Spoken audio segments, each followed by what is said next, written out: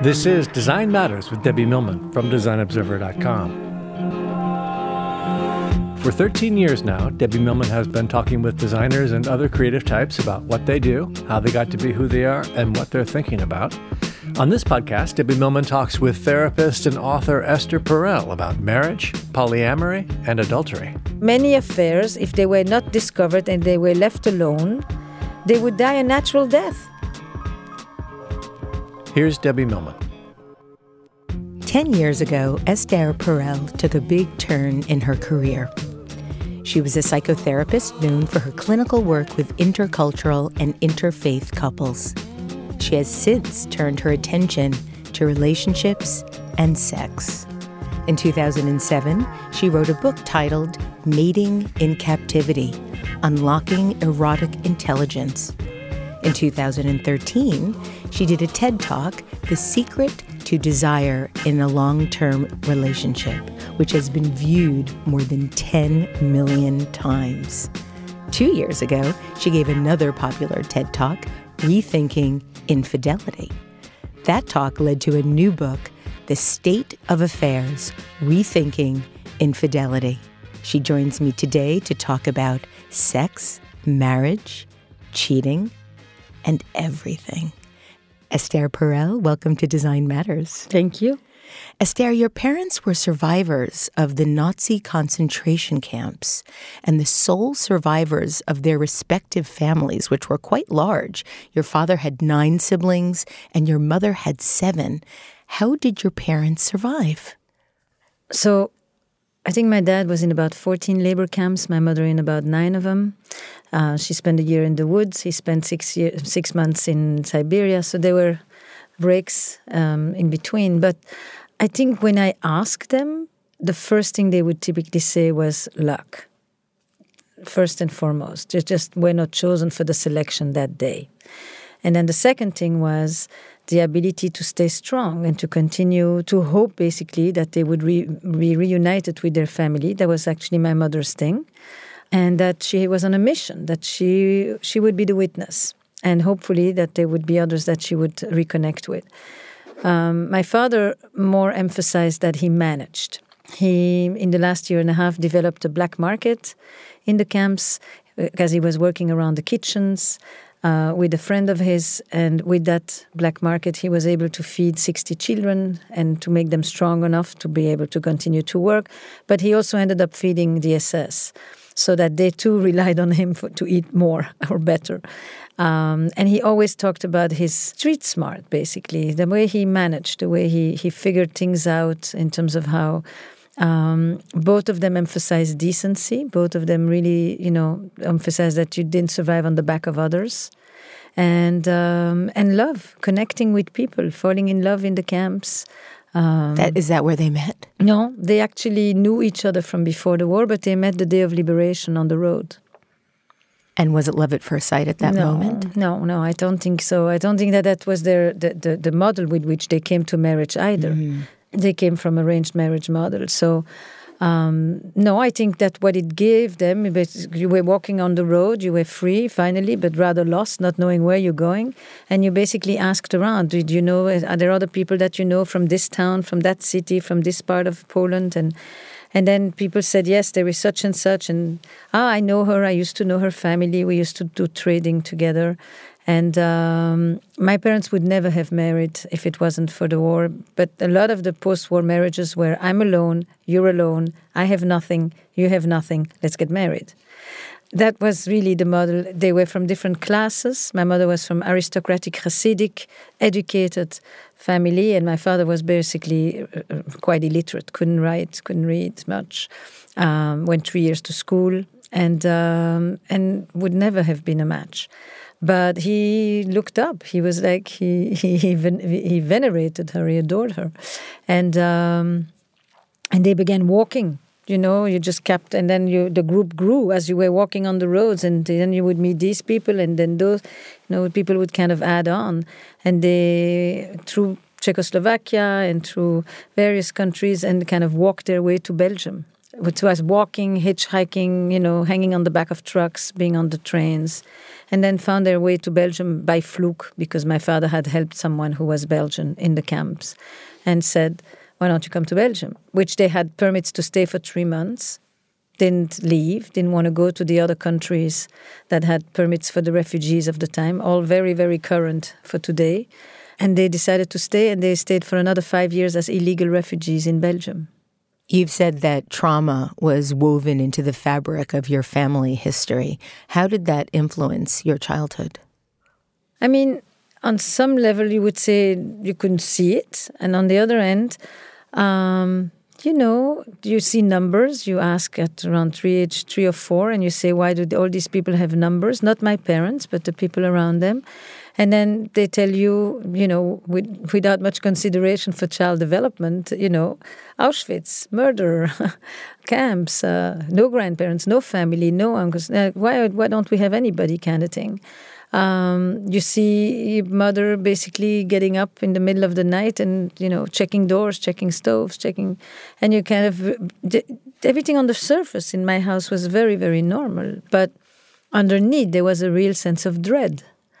How could there not be? Yeah. I went to a book reading last week it's called Feeling Jewish. But it was not about feeling Jewish. It was basically about how feelings that Jews have often had are today very appropriate to the reality that we live in. Oy vey. So, that notion of uncertainty, impermanence, lack of security, those kind of were part of the background. But at the same time, there was this, we didn't survive for nothing. We are going to enjoy life. We're going to live life at its fullest. We're going to capture it with a vengeance. And that energy was very much woven into me as well, combined with, I'm not here to have a small life. There was definitely that sense that I was a symbol of life and a symbol of revival. And I was so special in the sense of the magical child, not just me, but many of us who were born then. And I knew we're going to do something with this. You had a responsibility to all those who didn't have a chance to live. You need to really do something with this life. In preparation for today's show, I found in my research a line that really has stayed with me. You stated that based on your childhood and watching your parents survive and thrive when they could, that you thought there was a world of difference between not being dead and being alive. So this is a line that I actually came up with when I was writing Mating in Captivity. And I was speaking with Jack, with my husband, and who had co-created the Center for Victims of Torture and Political Violence at Bellevue. And at the time I was saying, how do you know when victims of torture come back? Or people who've been kidnapped? How do they come back to life? And what lets you know that? And gradually we would talk about how, you come back to life when you're able to once again be creative, when you're once again able to be playful. Because if you're playful, you're not being vigilant, you're not on guard, you're not watching for the next disaster to hit you. You come back when you're able to take risks, which means that you're able to leave the safe harbor, to leap into the world and do things, take risks. And you're having an active engagement with the unknown, as Rachel Botsman says, about trust, right? So I was listening to Jack describe this whole thing, and I thought, that's so interesting. And that's when I actually began to shift my interest from sexuality to eroticism, because eroticism is that life force, that aliveness, that vitality. And then I began to apply it to my community. So I grew up in Antwerp, in Belgium, and I've often said, but that is, I didn't say it before I wrote Mating. Now it's a line that people somehow, it has really spoken to them because it applies to every trauma. I don't think it's unique at all to my background. That in my community, there were two groups of people. The people who did not die and the people who came back to life. The people whose houses were morbid, the couches were covered in plastic, the shades were pulled down. They were supposed to be refuge from the danger, but they were not supposed to be places where you lived, when you thrived, when you laughed, where you trusted, made love, experienced pleasure, anything like that. The world was dangerous. You don't trust anybody, except maybe your family. And you certainly can't experience pleasure and enjoy because when you're experiencing pleasure, you're not paying attention to danger. I mean, it's just, you can't be in those two modes at the same time. And I remember those children. I remember their parents. They were in my class. I would go play at their houses, and it was morbid. And they lived very tethered to the ground. And then I looked at this other group of survivors as well, and they were like my parents. They were going to live life, they were going to experience the erotic as an antidote to death. They were going to face adversity, understand that the world may not be safe, live with the insecurity, but not let it stop them. And enjoy, party, dance, really experience beauty, travel, curiosity, exploration, discovery, stay connected to the adventurous side of life. And I was very lucky. I really am lucky, I have to say, to have been on that side of this continuum, if you want. What gave them that resilience? Because there really is two different paths you can take coming out of trauma. And this is the worst possible trauma that someone can face. So where does that hope, that sense of trust actually come from in a person? We talked about it a lot, and I don't know that there were ever definitive answers. There were snippets that were being described all the time. Like my father would say, the worst was when you were at the hands of a young SS. If he was older, he could have a little bit more compassion. Probably he remembered his older father. Probably he had a child. He was less ruthless. The young ones were the worst. Or he would say, we would walk with newspaper around our feet in the frozen weather to go to the factories, and every once in a while there were these women and they were just throwing us a piece of bread. And somehow he held on to those snippets of humanity, slivers of humanity, really like that. My mother definitely spoke a lot about her premonitions. She was very much driven by this other sense of her that guided her. But I think it has to do with your childhood. I think it has to do, the Holocaust was one of the first times where people really, there was Charcot and there were the various other layers of looking at adult trauma. But all the views of adults were that the trauma had existed in childhood. Right, the women of Charcot were in the mental hospital, and people understood that, in fact, they were not just hysterical, they were, the majority of them, victims of sexual abuse. With the Holocaust was the first time that people understood adult trauma. Then we've applied this now, it's a given. Everybody understands this. This notion that, trauma being an event that produces terror in you and a sense of paralysis in response to the extent of that terror, and you cannot do anything against it. I think the extent to which you felt in the camps that you could do something, that you had some sense of agency, that you still had some type of, even on a daily basis sometimes, of minimum control over your destiny and over your life that day and over how things were going to go down. My mother always described how she mended her socks. She kept herself prim and proper. She said the day you could see somebody stop grooming themselves, they were on the way out. So that preservation of the humanity on the inside, very much a lot of the things that Viktor Frankl articulated for us in The Search for Meaning, because that's where he experienced it too. My parents were not as articulate about it, but when I listened to everything they put together, it probably came down to that. And it's a combination of your history, your childhood, the experiences that you had, how you came out with. They had a rather good connection, my parents. A lot of the survivors, once they were done surviving and rebuilding the basics, looked at each other and said, what do we have in common? We have nothing. All we had was the shared trauma, Sometimes that's all you need. But many times it wasn't enough. No? Many times it wasn't enough. No, because these people looked at each other, and once they were busy, they had already had children, they had rebuilt something, they looked at each other and it's like, this is not life. This is not life. Yeah. Surviving is not living. And I think my parents lucked out. They had a lot of fun. They enjoyed each other. They enjoyed doing things together. I think my mother probably on occasion thought she could have done better because, but he treated her like a queen. So most of the people of that generation didn't divorce either, because divorce was another death. So they stuck together, but they were not necessarily always very good couples. And I remember something very, very significant. At one point, I must have been maybe 10 years old or something, and there was a wave of men who'd passed away, the husbands of my mother's friends, this whole group. So my father actually, with one of the men, remained the only man of this clan of 7, 8 women. And I said, aren't they lonely? Aren't they? And my mother looked at me, she said, they're so happy they don't have to wash his socks anymore. Like they're free women finally.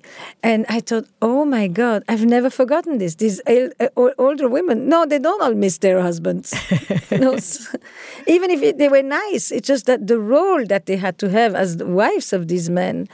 And I think my parents just didn't fall into that particular trap. But I think it was really luck. That doesn't mean they didn't have their fights but I also came late. I'm 12 years after my brother, and I think my brother may have different answers on a lot of these things than me. I came when my parents were much more established, had already begun to rebuild. I was already a child of a middle-class family, not a child of illegal refugees. When did you decide that you wanted to be a therapist? I was a therapist as a teenager to my friends. I mean, I understood I have a knack for this stuff. I was interested in psychology because I didn't feel good about myself. And so that's the first place you go to read is you're like, why do I struggle with all the things? And as a therapist, you have to undergo some sort of therapy, correct? Yes, you don't have to, but it's advisable. I think, the emperor should have clothes.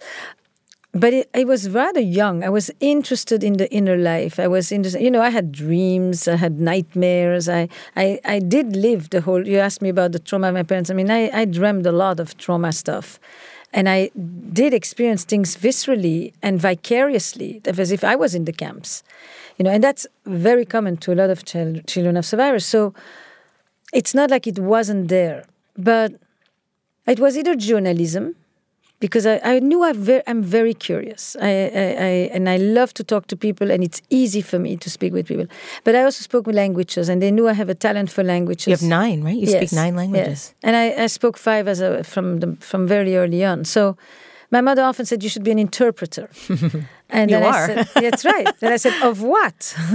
You are an interpreter. But my real passion was the theater. I actually was in the theater from very early on, and always thought I would be performing, but theatrically. There is a saying that a lot of therapists are frustrated artists. Let's not forget. They say that about designers too. Now, you've said that being a couples therapist is probably the hardest type of therapy to be in and to practice. It's the best theater in town.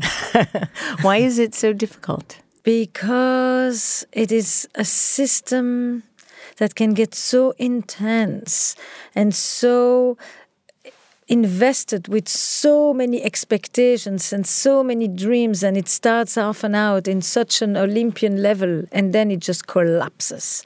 And the collapse is rarely with people saying, I'm doing something wrong. The disillusionment of love is just generally blamed on the other. What they're doing wrong, how they've let you down, how they're not there for you, how they're making you feel, how they are responsible for how you feel. They used to make me feel glorious. Now they make me feel like shit, but it's they make me, It's just intense. It's 2 histories. And then what they create together and how they pollute the space in between and how often it's so difficult to want to own what each one is doing. And how they can trigger each other. Look, here's the thing. There's only 2 systems that resemble each other. The one you have with your parents and the one you have with your partner. People can tell me, I don't have this with anybody else. No friends, no colleagues. I believe them. The level of intensity, the trigger, the feelings that can rise inside of you that you have with your partner, you have only experienced them one other time. And that's with the people who raised you. Why do we mimic those patterns?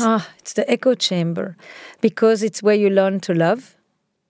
It's where you learn the language of love. It's where you had your first experiences with love or the lack thereof, with protection or the lack thereof, with needs or the lack thereof, with joy or the lack thereof. I mean, the foundation of our emotional life and the language that we have for it and the meaning that we ascribe to it comes from our early years with the people who raised us, parents or parental figures.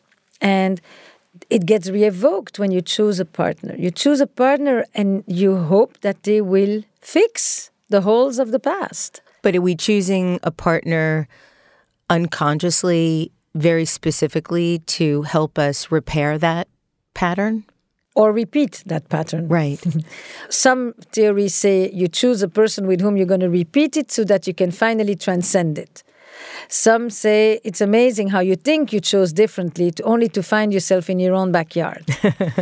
What is clear is that what is initially attractive, because it is different, becomes the source of conflict later, because it is different. Now, you said that you have people come to you and they're basically telling you, they make me feel that way, they make me do that, or they cause this. What do you tell people when you are trying to help them, to get them out of that blame, to get them to see what their contribution is? So the last couple I saw today, I said, what is it that he does that triggers you? He belittles me. When I talk about something, and he just kind of rolls his eyes, and I feel completely belittled and like I have no say. And then what happens to you? So that's the vulnerability. The vulnerability is I feel small. And then what do you do with that vulnerability? Well, then I try to assert myself. Then I want to have some power back because I feel powerless. So now I attack. So that's the survival strategy. That survival strategy triggers the other person. When I feel attacked, I then say, what happens to you when you feel attacked? Oh, I feel disrespected. And when I feel disrespected, I want to stick it to him. It's just a right? So downward spiral of this is an escalation. Horribleness. Right? It's just as classic as they come. It's an escalation. And I use the vulnerability cycle, which is created by a very dear colleague of mine, Michelle Shankman, to show you are triggered, it touches your vulnerability, but you respond from the place that defends against this vulnerability, which is called the survival strategy, with which you then react to the other person, who then gets kicked in their vulnerability, and then they respond from their survival strategy. And the survival strategy is the strategy that you developed as a child. It was the adaptive strategy to things that you were experiencing back then. Of course, I instantly said, tell me this thing about I feel disrespected.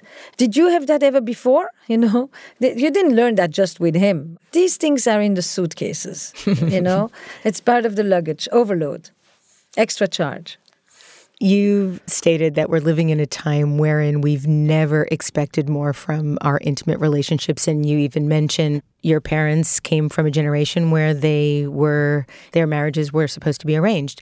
But being part of a couple now is a central construct in our social organization as a species all over the planet. But being in love, while also being married, are relatively new concepts in the same way that being happy or finding purpose in a job is also a relatively new construct. What was the original concept behind the construct of marriage? Marriage is an institution that has always changed. I think we shouldn't think it's been one fixed thing till now, and now it suddenly took on a whole other meaning. But my parents, if you ask them what makes for a good relationship, would have said, my mother actually always said, it's hard work and it's compromises, concessions. And you need to want. You need to want for it to work. She did talk about love. That didn't mean there was no love. But it was a byproduct. It wasn't the central organizing system. Relationships were organized around duty and obligation. They were organized around fixed gender roles. Everybody knew what is expected of them. And if you do what the gender demands from you, you can expect to be happy. Because you feel good about having fulfilled your role, etc. Romanticism is the greatest energetic engine of the Western psyche. That's it. It has captivated us like no other. Is it a myth? It doesn't really last in the way that it starts. So what is really happening when we're experiencing romantic love? There's two different questions. Actually, we've asked three questions. The first question is, what is the difference between a love story and a life story? There are a lot of people you can love, but you don't necessarily can make a life with all of them. So what has happened is that we try to merge the love story and the life story. We want marriage and love to become one part, and we've gone a lot further. So, I've lately really gone around to describe the short history of marriage so that we can understand how did love conquer marriage. And it's actually the title of a book by Stephanie Kuhns, which I think is very, very apt. For most of history, marriage is an economic enterprise around duty and obligation. The marriage is between two families, not between two individuals. Love may be there, but it's not certainly the thing that organizes it. And it doesn't really matter how good you feel or you don't feel. The marriage continues because there is no exit. And there is primarily no exit for women. The only exit was early death. Seriously. We, at the end of the 19th century, with the rise of Romanticism, urbanization, the move to the cities, away from the villages, the rise of individualism, all these big industrialization, those big movements begin to bring love to marriage. And then, because love has always existed, and so has passion, but it existed somewhere else. That marriage had nothing to do with that. In fact, for quite a long time, adultery was the space for love, since marriage wasn't supposed to provide that. Equally for men and women? Yes, except that men acted on it much more than women because they had the license to do so. But the idea was that the love stories took place on the fringe of the marriage, on the outside of the marriage, not inside the marriage. Then, not only do we bring love to marriage, but now we bring sex to love. And we, for the first time, link sexual satisfaction with marital happiness. For that to happen, we have to have contraception so that we can liberate sexuality from its sole connection to biology and procreation. And we can turn sexuality no more as an economic asset, endeavor, in order to produce children, but for connection and for pleasure. That's a whole new definition of the role of sex inside relationships. Never existed before. And now we're talking about the desire for everybody, with root sexuality and desire, including for women. Who cared in my mother's generation, back then in Poland, about what women liked or didn't like or were experiencing? It was irrelevant. She did her duty. It was a marital duty. That she wanted or didn't want was a separate story. Then we brought happiness down. So now we want to be happy. And we want to be happy in our marriage. And from happiness in our marriage, we also make intimacy a new concept, which is intimacy. And now it becomes a matter of validation. And then we're going and we're starting to look for the soulmate. When have we looked for a soulmate in marriage? A soulmate was with the divine. It was a religious pursuit, not a relational pursuit. And then from there, we want to go to the one and only. And that one and only that we need to choose in the midst of a FOMO culture and a swiping culture where we have 10 other choices at every minute. How do I know that this is the one and only, the one that's going to make me want to delete my apps? Do you believe that there is just a one and only? No, absolutely not. Never. I think there are many people with whom you can make a life with, and there are many people with whom you will have had unique experiences. But no, there is not necessarily one person. You may feel that this is the one with whom you want to do it, but you may at any day know that that person could one day disappear and that you could one day turn your gaze to someone else. I do not hold that notion of the one and only. And I think today that one and only has to give you everything that the traditional village had to give you. So you have to get security and children and family life and companionship and economic support, and you have to have the person who inspires you in your career and the intellectual equal and the best parent and the best friend and the trusted confidant and the passionate lover. This is it. This is the one person for everything model. And it's like it collapses just from the sheer weight of the expectations, but we are very, very wedded to it. Well, we're living at a time where we've never been more crushed by the weight of these expectations. I think one of the things that really I began to notice more and more and more, a lot of it has to do with the dissolution of the traditional institutions. People turn to religion for wholeness, for meaning, for transcendence, for ecstasy. Today, we turn to romantic love for all those needs. Or brands. Or brands. Or brands. Exactly. And that is a phenomenal thing. It's like the stability didn't come from your relationship, especially a romantic marriage that is totally at the mercy of the vagaries of our heart. What stability is that going to provide us with?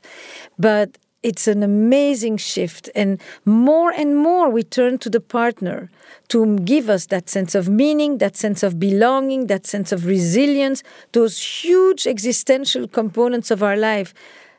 Never was one person responsible for those kind of things. And this is what is really fundamentally altered modern romance. But this is something that everybody or quite a large number of people in our culture believe is possible. If you work hard enough, you will be able to achieve this with your partner. Yes, for 65 years. Right. Absolutely. And love will be enduring, and intimacy also enthralling, and sex also exciting without a ripple. So there is this unit called the couple that has an enormous amount of expectations put on it, with a pressure to do well, to be happy, and to be perfect. And on top of it, that unit is rather isolated because most people have no idea what goes on in the backstage of a couple. So it's an amazing pressure at this point. Couples have to do so much, they get so little support, they talk to nobody. Single people talk. Couples don't talk. Sometimes the women will talk a little bit, the men talk to nobody in straight couples. And you just think, where exactly are they supposed to learn from? I saw a couple today, said, have you ever been in couples therapy? They said, 25 years ago. I said, what brought you back? He says, my coach told me that I don't renovate my house myself and I don't fix my car alone myself. So why do I think I can fix my marriage myself? Smart friend. I thought, very good. But I said, but your car probably has gotten a tune-up on a regular basis. And you had your last conversation about this topic 25 years ago. You describe listening to people's stories in your practice and have found yourself shocked, judgmental, caring, protective, curious, turned on, turned off, and sometimes all of that in 1 hour. You describe crying with your patients, feeling hopeful and hopeless, being able to identify with everyone involved. And you reveal how you see, on a daily basis, Esther, not only the devastation infidelity causes, but how inadequate much of the current conversation about the topic is. Is that why you wrote this book? I wrote this book because I believe that the quality of our relationships determines the quality of our life. And I wrote this book because I think that we learn our best lessons from watching when the worst happens, or from studying when the worst happens. And if you're going to look at trust, you want to look at the violation of trust. And if you want to look at love, you want to look at betrayal. And if you want to look at resilience, you want to look at crisis. And this is one of the big shit shows that can take place in a couple. And it was going to lend me a lens to really understand a lot of the things not to do. It's almost, if you read what happens there, you get a very good idea of what to do actually to have a strong relationship or a thriving relationship. So that was one. I wrote about infidelity because I had done a book about the dilemmas of desire inside the couple. And I thought, what happens when desire goes looking elsewhere? Well, you said that the one chapter you wrote in Mating in Captivity on infidelity was the chapter you got most of your questions about. Yes. I mean, The Shadow of the Third, it was called. And in many countries, that's all they wanted to talk about. I wrote the book because it is a subject that affects probably 80% of us in our life. If you ask a crowd, have you been affected by infidelity in your life? I think about 80% of them will say yes, in one form or another. And yet, I do believe that the conversation about it is not helpful. Instantly, it becomes a for or against, rather than what do we know about it and how do we actually help people. And I think the conversation at this point isn't helpful. Why isn't it helpful? Because it's judgmental, because it is polarizing, because it talks about victims and perpetrators, because it fails to look at the dilemmas of modern love, of desire, of passion, of commitment in the context of the lives that we live in today. So here's the thing. To understand modern infidelity, you have to understand modern marriage. If I have been chosen as the one and only, then a betrayal is the shattering of the grand ambition of love. Because what does it say to me? I'm not the only. Actually, I'm quite replaceable. And that becomes a real gutting experience. So now it becomes a crisis of identity. I thought I knew who I was. Now who am I? I thought I knew my life. Now what is it, the truth? The whole thing is a fraud. I can't believe anything anymore. Where is my trust? I thought I trusted you for everything. I trusted you in the way that we chose each other, which was we renounced all others. And that level of intensity made me say that affairs have always been painful, but today they are traumatic. That's not in the world like that. This is a unique response to the kind of love model that we have. If we choose by virtue of this one and only authentic soulmate kind of thing, then desire that goes looking elsewhere will create a devastation that is new and that is different from what it used to be in traditional relationships. Do you think that sexual betrayal is the most painful type of betrayal? In that particular model, it often is, or emotional betrayal. But the love gone elsewhere, the desire gone elsewhere, yes, it becomes... Americans think that infidelity is a worse offense than cloning, than suicide, than obesity, than lots of things. That it really has become the ultimate betrayal because it betrays the grand ambition of love. It's become one of the leading causes of divorce. How did that happen? And that is a 30-year story. The notion that you could have an infidelity in a good relationship, that it's not always a response to something bad in the couple, but maybe something impersonal, that it's more for themselves than against the other. And I think that to understand that relational betrayal and how one heals from it and how one forgives it or doesn't forgive it, the choices that we can make afterwards and so forth, is really core to helping couples today navigate the challenges of modern love. You've written that as tempting as it is to reduce affairs to sex and lies, you prefer to use infidelity as a portal into the complex landscape of relationships and the boundaries we draw to bind them. How can infidelity be a portal into learning that kind of insight? So I would say it's two things. For me to really understand infidelity, I have to use a lens that I call the dual perspective. Affairs are about hurt and betrayal, but they are also about longing and loss and exploration and self-seeking. It's always what it did to you and what it meant for me. And you have to go back and forth. The majority of the people I see are not chronic philanderers. They're not cheaters. And those who are have other issues, of which this is just one part of it. So I see a lot of people who have actually been faithful and monogamous and loyal for a long time, for years. And then one day they cross a line, and they cross the lines that they themselves, or the walls that they themselves erected. Mm-hmm. And then you wonder why. Why would they risk losing everything they've built? For what? For what? For why? what? Why do people do that? Aliveness is the essential word that you will hear all over the world. And why does aliveness dissipate over the course of a relationship? Is that we metabolize our passion? No, I think that there's a lot of reasons. First of all, there are hardships in life, and we are coping. We are busy coping and making sure we make ends meet and we can deal with the illness and the disabilities and the losses and God knows what, the tsunamis. Aliveness wanes because we get constrained by roles. That is what the narrative of women all the time, but I don't think it would be that different by men. So they can be in straight or same-sex relationships.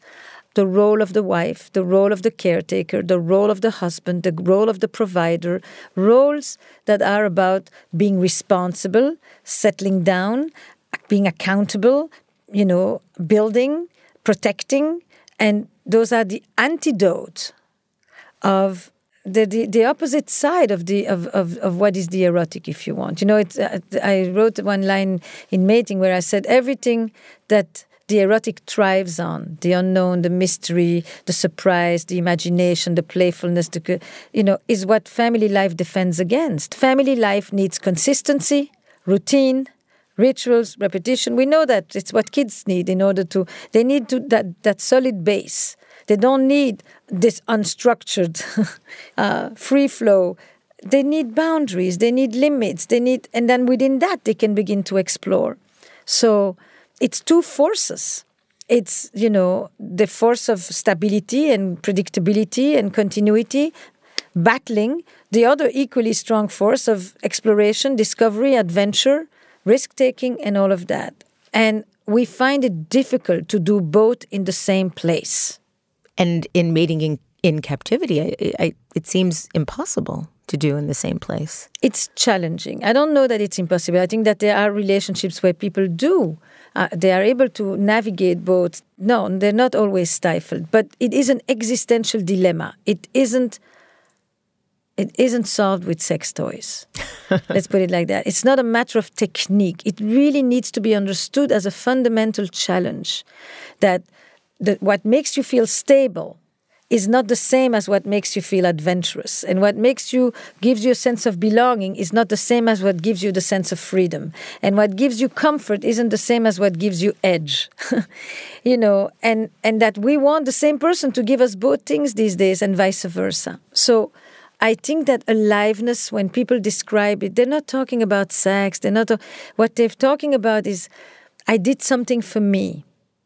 I did something that wasn't about being responsible just for others the whole time. I broke the rules, and breaking the rules often gives you a sense of ownership and autonomy and freedom and agency. I did what I wanted and not just what's expected of me. I'm not compliant, I'm defiant. I'm going outside of the norms in which I have become locked in. And it's that force that I think is why people say, I feel alive, I feel vibrant, I feel like I'm doing things I didn't know that I was capable of doing, even when they are deeply disturbing at the same time. So Esther, what's so interesting about this notion It's the transgression is really the word. It's less about infidelity and more about the power of transgression. But I kept reading over and over and over again in the State of Affairs about this desire for feeling alive and wanting to experience that. And that is ultimately what tempts people outside of their marriage to feel this aliveness again. But what's so interesting, if we think about what we were talking about earlier in our interview about going to a therapist and saying, he does that to me, or she does that to me, or he makes me feel that way, or she makes me feel that way. That's the same thing that we're doing at the beginning if that person is making you feel alive. So what happens over the course of time to go from feeling alive to feeling dead by the same person? Because what you often actually explain when you work on the affairs, you say, the aliveness doesn't just come from the other person. Right. The aliveness comes from the action that you just took. Or the aliveness comes from the disruption, the interruption, the transgression that you just committed. The aliveness comes from the risk that you just took. But the thing is, we don't always want to take that risk in the same place where we also want our security. The reason we transgress and cheat, if you want, in part is because I want to leave my security for a bit, but I sure don't want to lose it. I want it to be there when I come back. But I don't know how to do it in the same place. And because we have a model that wants it all in one place, by definition, we end up hurting one place to go and experience the other. That's the way that we've set it up. We haven't set up marriage for adventure. We have set up marriage for stability, for family, for raising children, for building homes, for the security aspect of our life.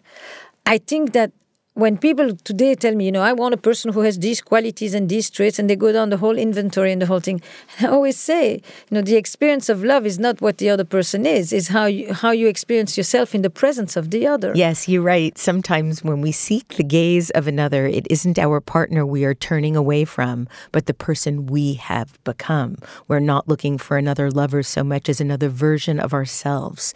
And you go on in writing this to quote Mexican essayist Octavio Paz, who describes eroticism as thirst for otherness.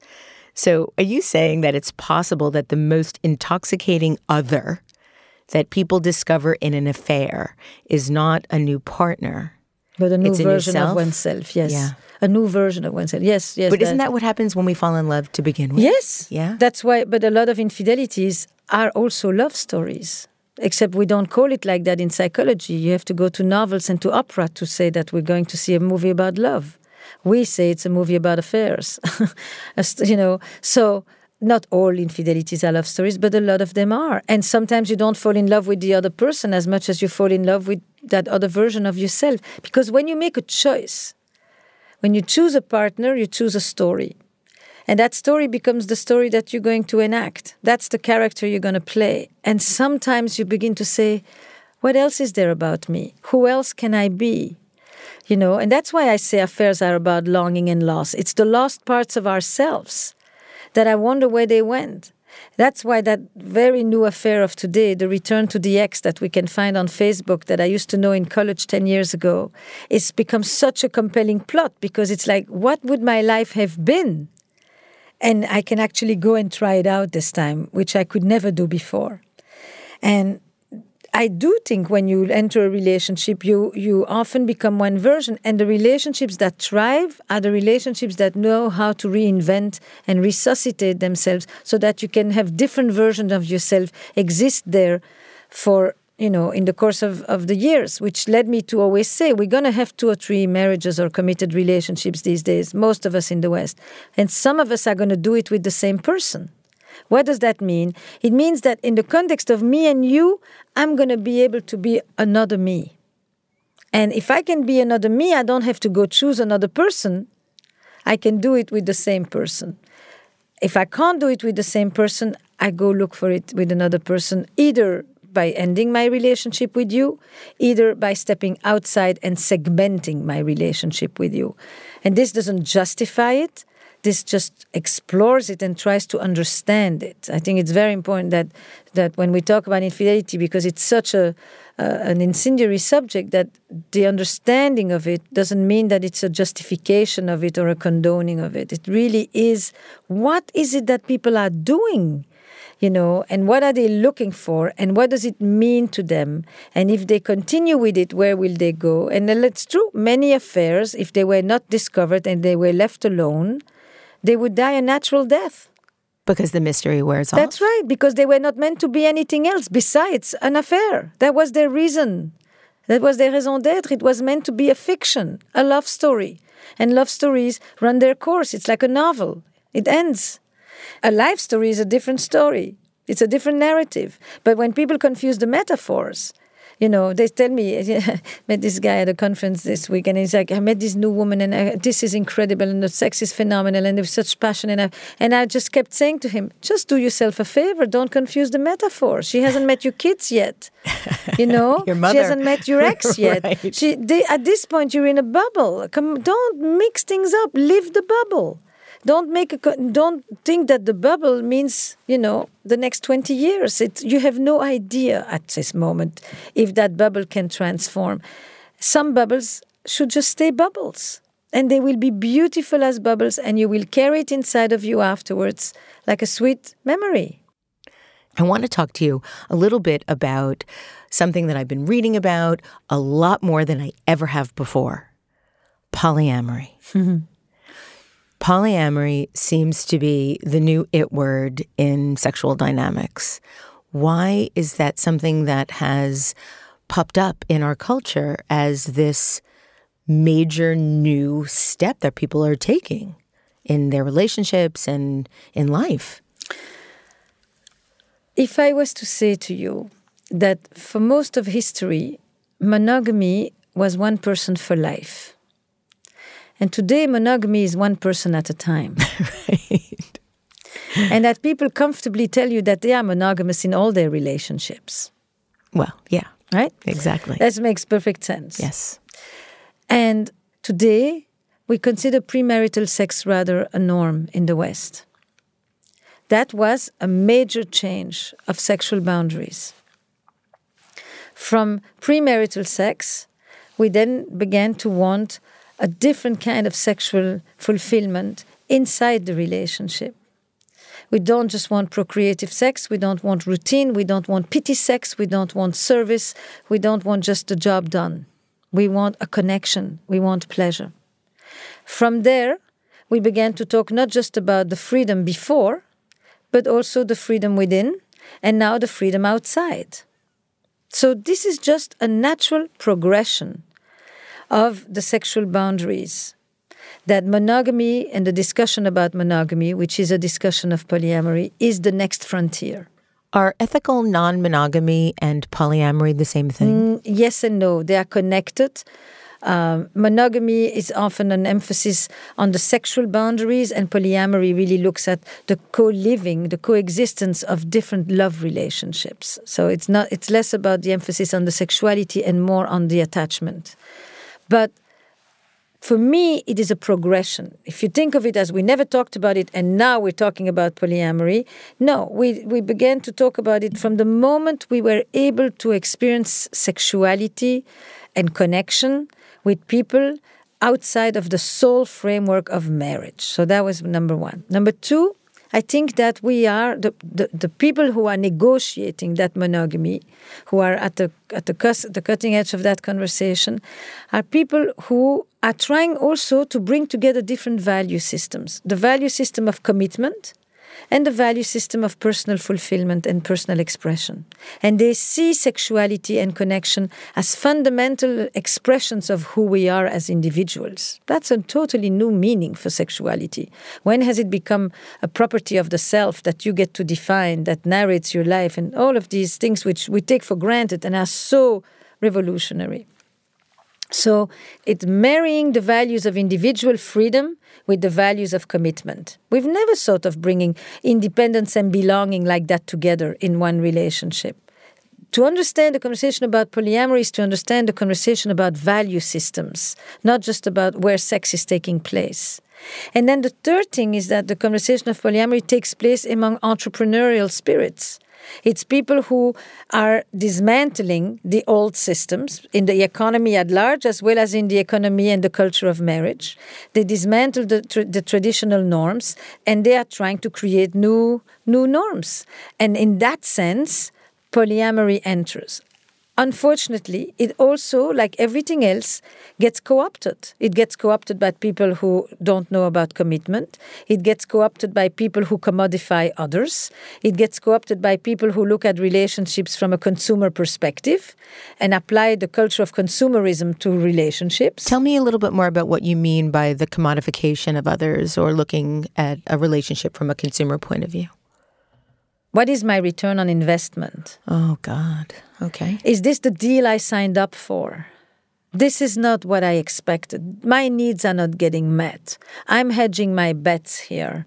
So it's transactional. It's transactional, but, what is the consumer economy? The consumer economy is an economy of service. It's an economy of experience, and it wants those experiences to be inspiring and transformative, isn't it? The design culture is very much a part of that.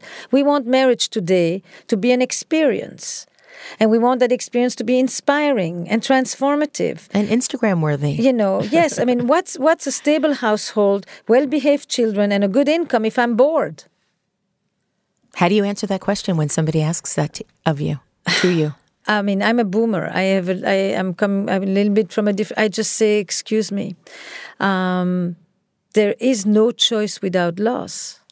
You want it all, but the problem is, I am the parent of those children who want it all. I colluded in that culture, where we've given people a false sense of grandiosity. And now we pay the price. We have a generation of people who don't tolerate frustration. When things don't work, they throw them away and they get new. They don't know how to reinvent on location. And a hookup culture doesn't prepare you for a stable relationship. Sexual nomadism is fantastic, but it doesn't prepare you for a committed relationship in which you need to find your own way to reinvent things, to keep things interesting, to stoke it. And that's intentional, that's very active, that's not some spontaneous idea that sex is going to just happen. I've always said in mating that whatever is going to just happen already has. It happens because you invest in it. And so you bring that same entrepreneurial spirit that I'm going to reinvent the rules and I'm not going to follow the old mammoths. Do it. But do it, with decency. It comes with a digital culture in which there is definitely a loss of empathy. Every scale you look at will describe that. a concept that people have all the time that I can do better. What is this I can do better? Notion. And the better is always the better that you're going to find, not the better that you're going to be. Right. So I challenge people on that. I just say, I'm really sorry. I mean, I get the values. It applies to brands no less. But your marriage is not just a brand. And when life hits you, it's a whole other story. It's a whole other story. And it hits you with so many things that we didn't expect that have nothing to do with love. They have to do with, all the vicissitudes of life, So I tend to say to people, accountability matters. The commodification of people is when you can ghost them like they never existed, when you can simmer and just keep them on little fire and wait and hope that, it's this ambiguous state by which I don't want to be too committed. I don't want to do anything that I will lose my freedom, but I just want some of the comforts of consistency. So I'll keep you, on fire. And then in the midst of that, I'm curating my fantastical, wishful life, in which I lie. I mean, there is the sadness of couples' life today, and part of what I'm doing and why I write the books and do the podcast and do all of the other stuff is there needs to be an honest, truthful conversation about the pitfalls of modern intimacy. And at this point, people lie. And so the more they lie, the less you really know what goes on in their lives. Like, in the past, your neighbors fought and you heard everything through the windows. Now your friends divorce and you are surprised. You didn't see it coming. Nobody really knows. And that gap between what people are really experiencing and what they're putting out there and how they're curating their stories is creating more depression. I mean, it's just, we know all of it. We know that it is really leaving people more and more depressed and lonely. I mean, the Wall Street Journal of all papers last week has a whole article on how loneliness has become the number one public health problem in America. Not obesity, but loneliness. And that loneliness is, you've got 1,000 virtual friends, but nobody who can feed your cat. Right. Esther, if a couple comes to you having gone through an infidelity in their marriage, what do you tell them? How can you help them? Is their marriage always over after an infidelity? No, for sure not. It depends. It depends also if they come to me the day after and it's just been found out. If they come to me when one person has asked but the other one is still denying. If it comes to me when one person has basically said, I'm leaving you, but without telling why, or they say why. If they come to me because one person is asking and the other person is gaslighting them. I mean, there are so many moments, entry points. I mean, are you looking at people who are in the midst of the crisis with the massive maelstrom of emotions that's besieging them? Are they a complete loss and confusion and like, what just hit me? I thought I knew where I'm going. I thought I knew my life and this whole thing has just fallen apart. Or am I meeting them a year later and they're trying to still heal and to deal with forgiveness or with trust or with reconnecting sexually? It really has to do with the developmental arc, number one. Number two, what is the quality of their relationship? The quality of the relationship is not always determined by the affair. Who are you as a couple? Who have you been? Where do you meet? What's your strength? What's your story? Where does it take you now? Are you completely fallen apart in the aftermath of this? Or do you actually find yourself having conversations like you haven't had in years and sex like you haven't had in years? And in fact, for the first time, finally, you're truthful with each other and we can finally begin to grow and you've been jolted out of your complacency. That's another entry point. So it really depends. But I am not a person who starts from the point of view that this is the deal breaker, this is the final how you say in English? The nail in the coffin? Yes. In French, you say the hit of the hammer, le coup de marteau. You know, you really need to watch, and you need to let them tell you. Of course, the people who come to me are more often people who would like to be able to continue. The ones who went to the lawyers didn't come to the therapist. I have two final questions for you, Esther. The first one is a personal one. You've been happily married for over 30 years to Jack Saul, a professor at Columbia University, as well as a therapist and an activist. What is the secret of a happy marriage, Esther? Oof. Oh, God. Aside from a gorgeous husband. It's interesting. We were at an event this weekend, and one of the questions in the audience had to do with, do women still need men, and what do they need from men, and the whole thing, and how can you be a powerful woman and find a man who is powerful as well? And I kind of went in the direction of, it's not what you want. To me, it's always this image. It's the ability. If you want to rely on somebody, you need that somebody to be able to withstand your force. It's the game you play on the beach. If I fall backwards, I can only fully let go if I know that you're going to catch me. And the more powerful the person, the more what's going to fall is strong. And you need somebody who can resist that. And I think my husband definitely has done that with me. I think we both often will talk about how even when I hate his guts, I'm not bored. And he will probably say the same thing. I mean, there's something that we remain interested in who we are as people, not just as spouses and parents and all the other things. We've always tried to do new things. I think that a system stays alive and fresh because it has new experiences, new challenges, new thresholds. We don't just do the things we've enjoyed before. We set ourselves up for various new adventures a lot of the time, especially now that the kids are gone. The kids are no longer the adventure, so we create new ones for ourselves. I think it's about really what the polyamorous people actually call compersion. It's the ability to rejoice for the pleasures and the joy and the happiness of the other, even if it has nothing to do with you. It's the ability to say, you really take your time, go spend a week, go do this. This is such a thing that you enjoy. I'll figure it out. I'll handle the house. These gifts of letting the other people still attend completely to themselves separately go a long way. I think it's admiration. Admiration is different from respect. Admiration involves a certain level of idealization. We each have very good friends of our own. Some we share, some are our own. So we're not reliant on each other for everything, by far. I think it's that. And it's when I don't, we haven't always been happy. We've had our share of things. I think any honest relationship could probably say that they could have landed here, but they landed there.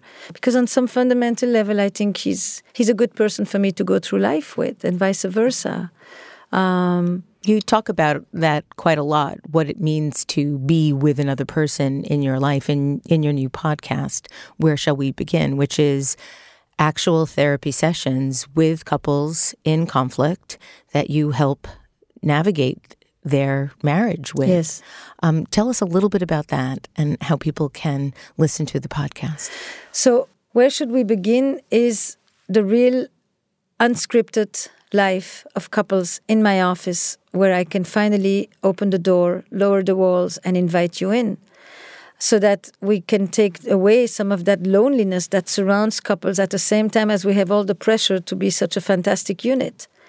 It's a way to show you the myriad of crises that couples get thrown into and how I work on it with them. It's one therapist with one modality. It's not the only way. It's not the right way. It's just me. But I think that when you listen in on the stories of others, you often find the words that you need, the vocabulary that you need for the conversations that you may want to have. And you often realize that you're not listening so much to them as you're watching yourself in front of your own mirror. Right. Couples used to live in the village, and I wanted to create a new village, but it's a virtual village. And that virtual village is a place where I want people to have a sense of community as couples, but also individuality. I want them to have a sense of continuity, but also freshness and innovation. I want them a sense of belonging, but also freedom. That is the combination of the modern time and the traditional. We're not going back to the communities of the past, but we want some level of community. But we also want to preserve our individuality and the freedom that we have today that we never had in the past. And the podcast is really to bring the couples back to the center of the village and to take the wise person, in this case, maybe the wise woman, outside of this small room with four walls where we find ourselves and back into the center of the square where the wise person used to be. You sat in the middle of the square and you held court. It's about giving people a sense that their experiences are universal and that they're not just their own personal struggles. And it's about creating these conversations about the subject of sexlessness, infidelity, polyamory, infertility, loss, trans issues to the world. Because I believe that if we create these open conversations that are more honest and truthful, we actually will contribute to helping people have better relationships, which ultimately will have them have better lives. Esther, thank you so much for being on Design Matters today and for helping us understand the myriad intricacies. The design of marriage. The design of relationships. Love and yes. human behavior. Esther Perel's new book is called The State of Affairs, Rethinking Infidelity, and her podcast is called Where Should We Begin? You can find out more about Esther Perel and her books on her website, estherperel.com. This is the 12th year I've been doing Design Matters, and I'd like to thank you for listening.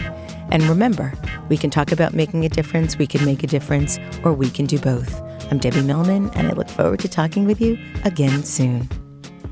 For more information about Design Matters or to subscribe to our newsletter, go to debbiemillman.com. If you like the podcast, please write a review on iTunes and link to the podcast on social media. Design Matters is recorded at the Masters in Branding Studio at the School of Visual Arts in New York City. It is produced by Curtis Fox Productions. The show is published exclusively by DesignObserver.com. You can subscribe to this free podcast in the iTunes Store or wherever you get your podcasts.